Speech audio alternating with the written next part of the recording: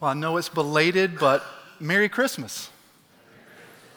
I hope each and every one of you had a great time celebrating with family and friends. I know the Masons did, and we probably did a lot of the same things that you did. How many of you decorated your house, or at least watched your spouse decorate your house?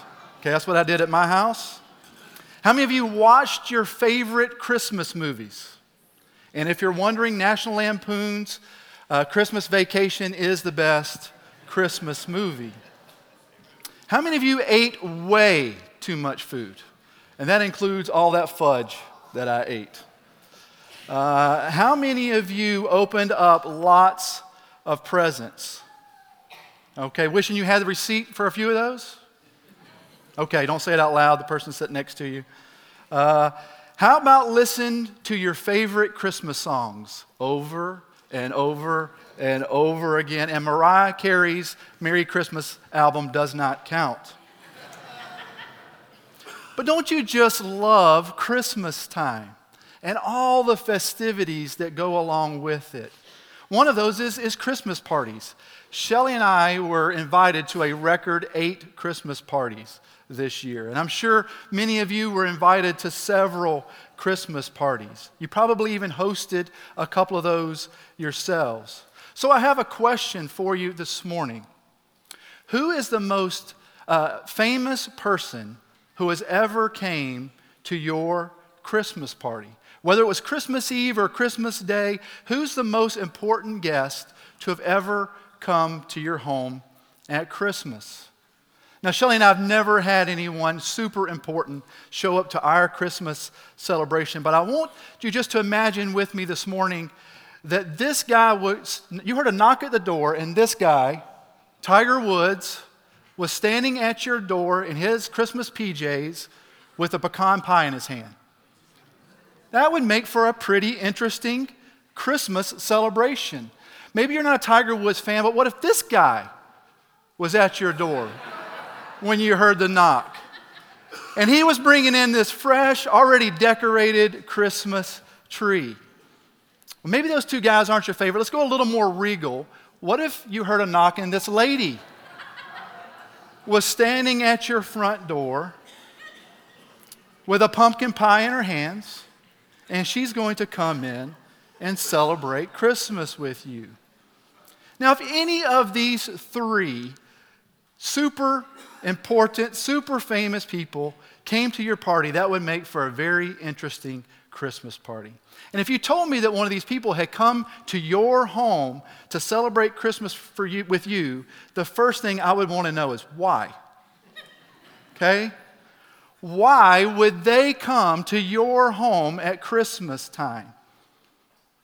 But when we think about it, we've all had someone super important come to our home at Christmas. We sing about it every year. We hear these lyrics and we sing these lyrics. Sometimes we think about the lyrics that we sing and sometimes we don't. But I want you to listen to some of the lyrics that we sing in the Christmas songs. Some of our favorites. Silent Night. Silent night, holy night, all is calm, all is bright. Round yon virgin, mother and child. Holy infant, so tender and mild. I'm going to skip around a little bit, but Christ, the Savior, is born. Son of God, love's pure light. What about O Holy Night? We sing things like, the King of Kings lay thus in lowly manger. Christ is the Lord, oh praise his name forever. In God rest ye merry gentlemen, we sing this day is born a Savior, the Son of God by name. What about Mary, did you know?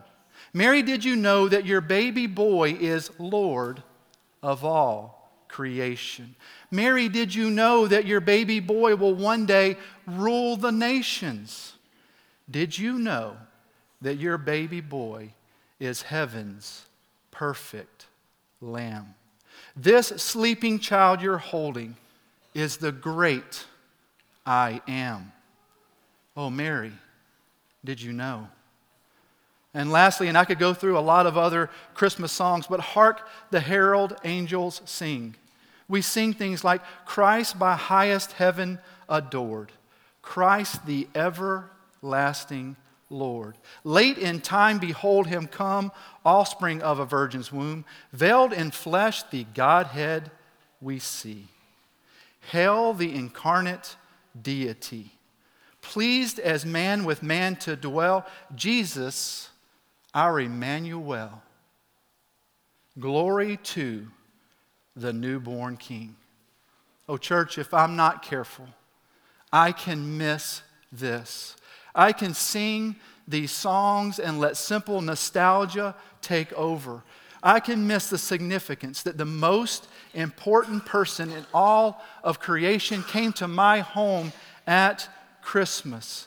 I can miss that Jesus left his home in heaven, being adored by myriads of angels, and came to my residence on that very first Christmas. The special guest in the songs that we sing who came to our home earth at Christmas is Jesus.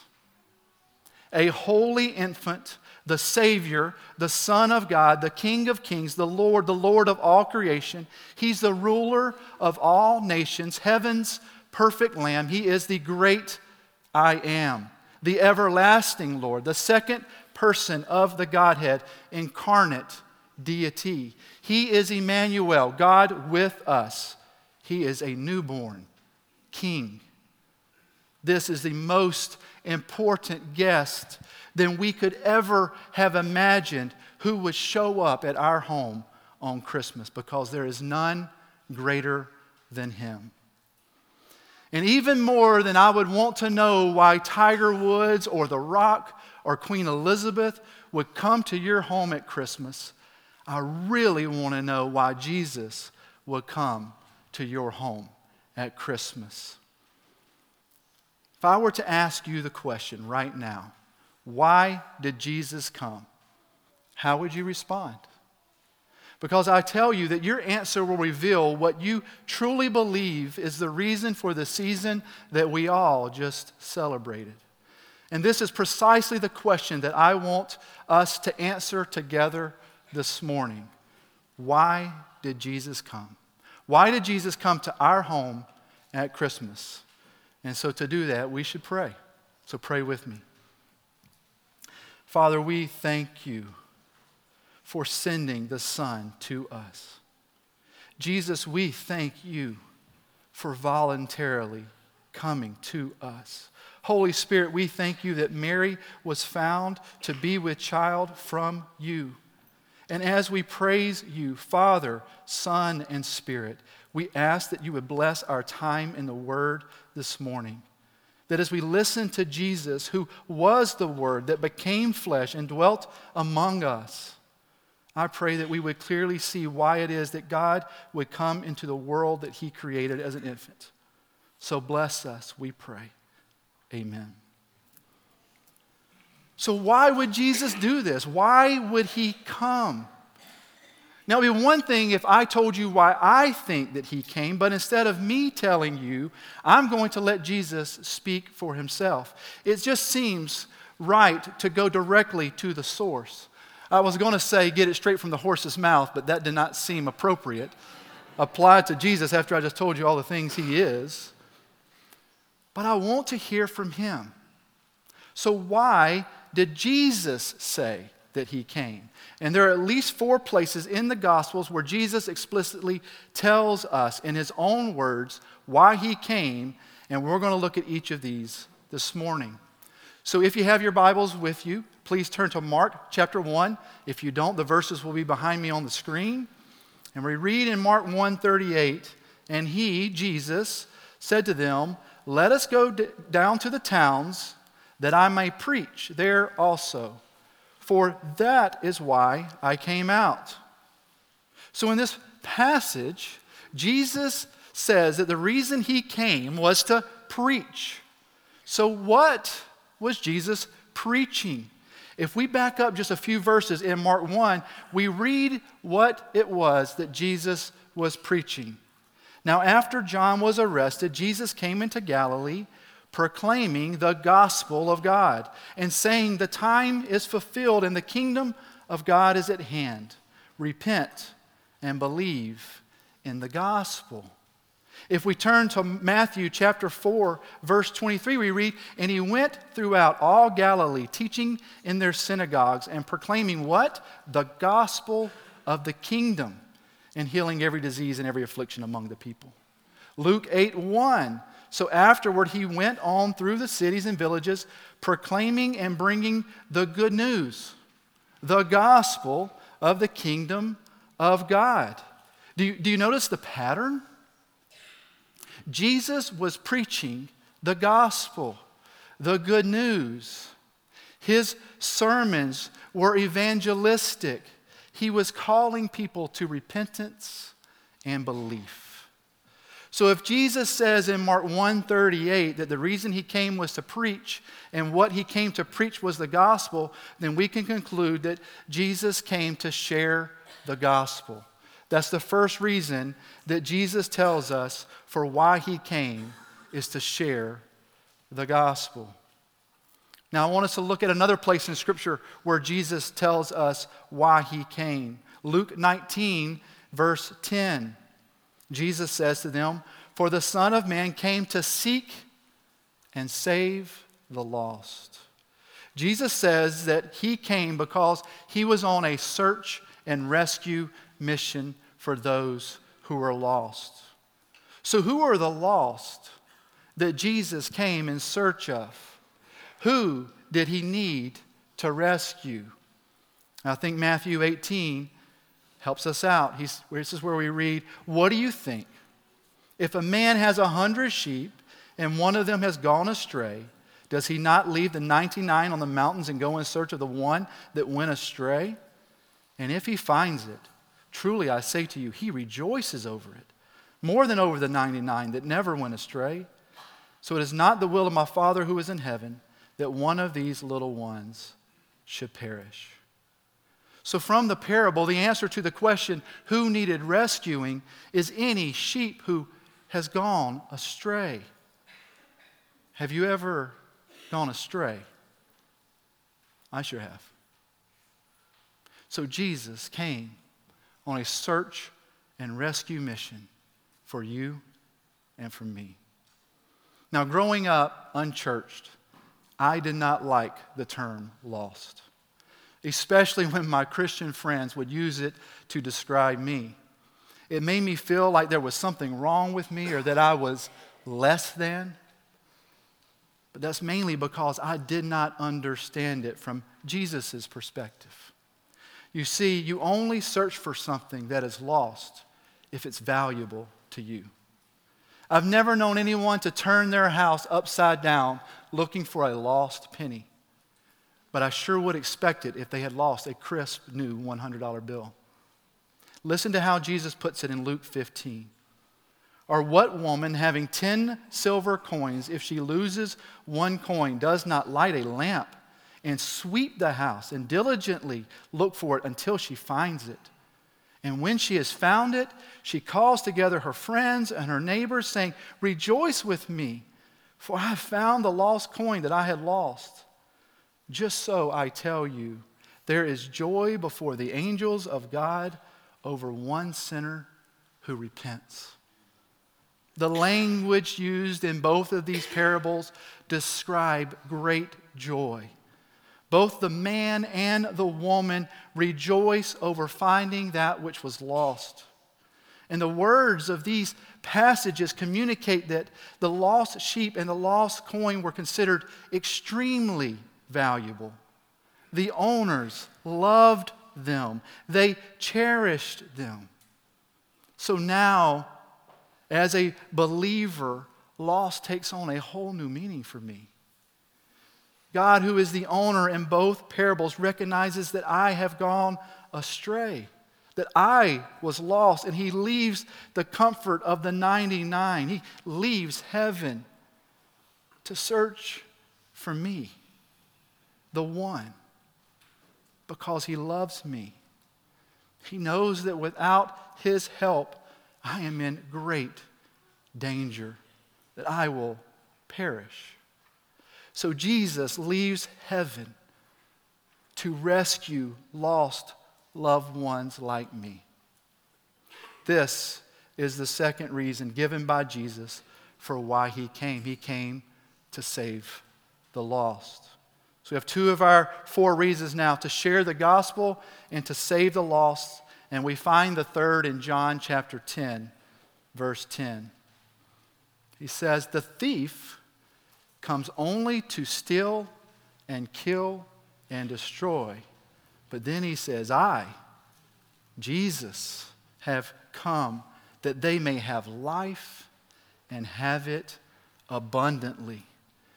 Jesus says here that the reason that he came was to give life, and not just partial life, not just an average life, not even a good life. No, he says he came to give an abundant life. So what is the abundant life? Pastor John Piper describes it as deep soul satisfaction. Think about that description. Deep soul satisfaction. Isn't that what we all long for? Isn't that what we are all trying to find? He goes on to say that the abundant life is not about having stuff. It's about having peace, having joy, having God. We all know that money does not ultimately satisfy. We all know that success does not ultimately satisfy. We all know that physical relationships do not ultimately satisfy. We all know that power does not satisfy. None of these ultimately satisfy. But the abundant life that Jesus came to give goes so deep that our souls are completely and utterly satisfied. Nothing else needs to be added. And this satisfaction will never fleet. It will never end. It will be eternal. For our satisfaction will culminate in inexpressible joy in God with Him for eternity. So the third reason that Jesus gave for His coming is that Jesus came to give life. He came to share the gospel. He came to save the lost, and He came to give life. Now, I told you that was 4 reasons that Jesus gave for His coming. And we find the last in John chapter 18, verses 37 through 38. Then Pilate said to Him, "So, you're a king?" Jesus answered, "You say that I'm a king. For this purpose I was born, and for this purpose I have come into the world, to bear witness to the truth. Everyone who is of the truth listens to my voice." And Pilate said to him, "What is the truth?" It doesn't get more plain than this. Jesus at His trial, being questioned by Pilate, provides a clear reason for why He came. He gives Pilate the reason for the season. He says He came to bear witness to the truth. So what is the truth that Jesus was born to bear witness to? Because Pilate asked Him that in verse 38, but no answer is given. But I think the lack of response may have been because Pilate asks the wrong question. Pilate asks, "What is the truth?" when he should have been asking, "Who is the truth?" Because in John 14, verse 6, Jesus said to him, "I am the way, and I am the truth and the life. No one comes to the Father except through me." Jesus says that He is the truth.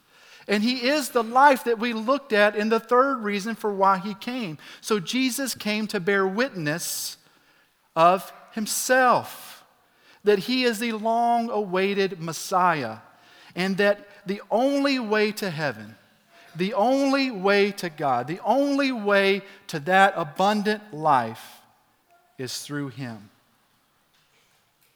Listen to how he puts it back in chapter 10 of John. My sheep hear my voice, and I know them, and they follow me. I give them eternal life, and they will never perish, and no one can snatch them out of my hand. My Father has given them to me. He is greater than all, and no one is able to snatch them out of the Father's hand. I and the Father are one. The truth is that Jesus is the truth. He's the long-awaited Messiah, and those who believe in him hear his voice. They know him and are known by him, and because they know him as the truth, they follow him. This is the truth that Jesus came as an infant to bear witness to. And the good news is, for all those who follow him, their eternal life is eternally secure. God himself, who is greater than all, holds on to them so tightly that they are eternally safe. Church, this is the good news. And the fourth reason that Jesus says that he came. Jesus came to bear witness to the truth. So to recap, the four reasons that Jesus gave for his coming to our home at Christmas. This most important guest who came to our residence, from his own words, are that Jesus came to share the gospel. Jesus came to save the lost. Jesus came to give life. And Jesus came to bear witness. And all four of these reasons that Jesus gave from his own mouth as to why he came into this world as a child can be summarized into one word: gospel. Jesus came because of the gospel. And the gospel reality is this: that God, Father, Son, and Spirit have been in a perfectly loving relationship for all eternity past. And as they were sharing in this perfect community of love, and because God is love, they wanted to share this perfect love with others. So they created people to share their perfect love with. And in the beginning, it was not just good, it was very good. God was perfectly loving his people, and they were loving him in return. But in great tragedy, they betrayed their perfect lover. Instead of trusting in God's love and depending upon him for every good thing, they trusted in another. They cheated on God. And in their desire to be independent of God, they betrayed their perfect lover. And like every betrayal, their relationship was broken at the moment of their unfaithfulness. They had been unfaithful to the one whom had been wholly faithful to them. And this betrayal was greater than all other betrayals because it was not merely against another human. No, this betrayal was against God, a holy and eternal God, a perfect lover. Their betrayal resulted in complete separation from his goodness and love and placed them under his wrath for all eternity future. Because it is completely impossible for humans to make up for the betrayal that they committed against God. But what is impossible with man is completely possible with God. So our perfectly loving and faithful God decided to pursue. He would pursue those whom had been unfaithful to him. And since they could not make up for their own betrayal, God would make up for it himself. Jesus, who is God, stepped out of heaven on that very first Christmas day. He was born as a baby, fully man while fully God, the incarnate deity.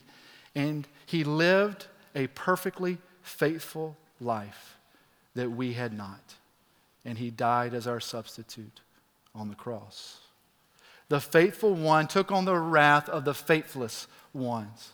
The consequence that their betrayal deserved was taken fully by Jesus. You see, Christmas would lead to Easter. Now, Adam and Eve are not the only people who have betrayed God. Every person who has ever lived has betrayed him in some way or another. I have. You have. Whether it's a small thing like telling a little white lie as a child or going behind a friend's back and gossiping about them, to big things like sex out of marriage, violence, or infidelity. You see, we've all been unfaithful to God. And God pursues us today, just like He did the very first humans.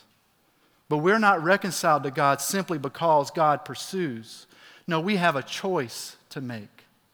Will we turn towards Him as He pursues us in love? Will we admit that we have been unfaithful to Him? Will we repent? Will we accept such lavish love from God?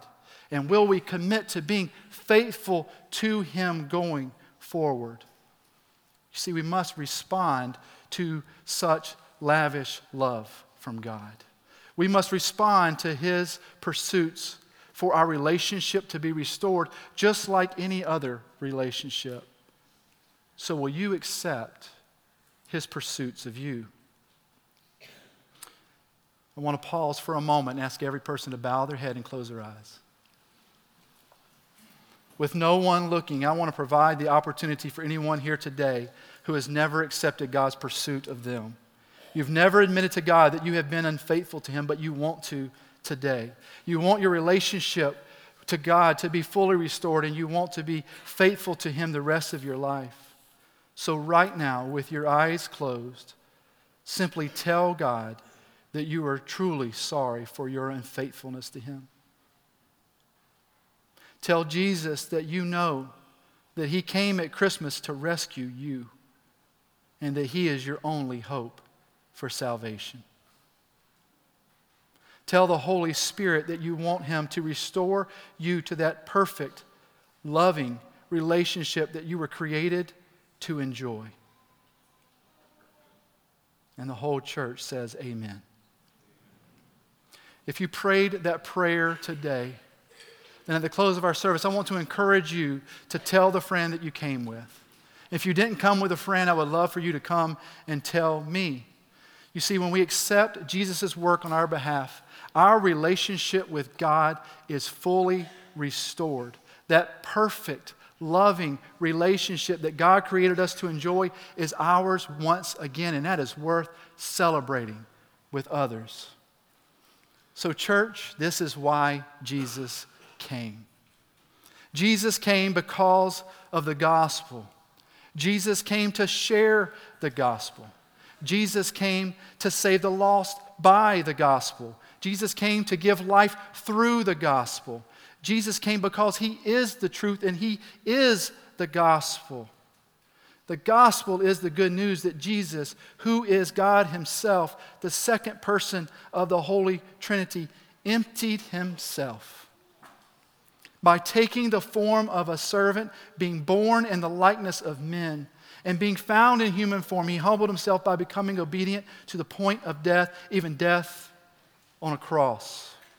Therefore, God has highly exalted Him and bestowed on Him the name that is above every name, so that at the name of Jesus every knee should bow in heaven and on earth and under the earth, and every tongue confess that Jesus Christ is Lord, to the glory of the Father. This is the reason for the season. This is the meaning of Christmas. In church, Jesus came because of the gospel, and we go because of the gospel. Are you willing to go? Now, I'm not necessarily talking about going across the world as an international missionary. Some of us, we will do this. We will be called to this, but not all of us. But all of us are to go across the street to our neighbors' homes. Are you willing to go and share the gospel with your neighbor? Are you willing to go across the street? Are you willing to go across the office or the cubicle next to you? Will you go and share with a coworker the hope of the gospel? Will you go to your family, those family members who do not yet know Christ as Savior? Will you share the gospel with a family member? You see, Jesus has given each and every one of us the privilege of carrying on His gospel legacy. The legacy that He came at Christmas for, and that we would be bearers of that gospel to others. Again, because He came at Christmas, we go. If Jesus was willing to step out of heaven to bring the gospel to us, shouldn't we go out into the world to take His gospel to others? If you are, then you truly do grasp the reason for the season. And this is why, as a church, our 2019 priority was worth it. You guys remember that Jesus is worth it. Heaven is worth it, whatever He calls us to do. And because He is worth it, we are eager to offer this hope to the people God has placed in our lives. That's been our annual priority for the whole year. And just because 2019 is coming to a close doesn't mean that this comes to a close as well, because this is our great call. Jesus came because of the gospel, and we go because of the gospel. So I'm going to give you a sneak peek of what our annual priority is for 2020 that Larry's going to roll out next Sunday. It's engage. So because Jesus is worth it, we engage. These go hand in hand. Listen to the fuller priority. We engage that we would love our neighbors in our community with compassion and hospitality and take the risk to speak to them of Christ. You see how these are inseparable and are rooted in the reality that Jesus stepped out of heaven and He came to earth as an infant, and He came to share the gospel and to save the lost and to give life and to bear witness. And because He came, we go. If you're looking for a New Year's resolution, this has to be at the top of the list. That you would love another enough to share with them this lavish love that God offers everyone. Has to be at the top of the list. So church, is at this table that we together remember the gospel of Jesus. We remember that this child who came to our home and knocked on the door at Christmas, who grew up living the righteous life that none of us were able to live, at the end of that life, at the end of that righteous life, He would take bread, and after giving thanks, He would break it, saying, "This is my body, which is broken for you. Do this in remembrance of me." And in the same way, after supper, He took the cup, saying, "This cup is the new covenant in my blood. Do this also in remembrance of me."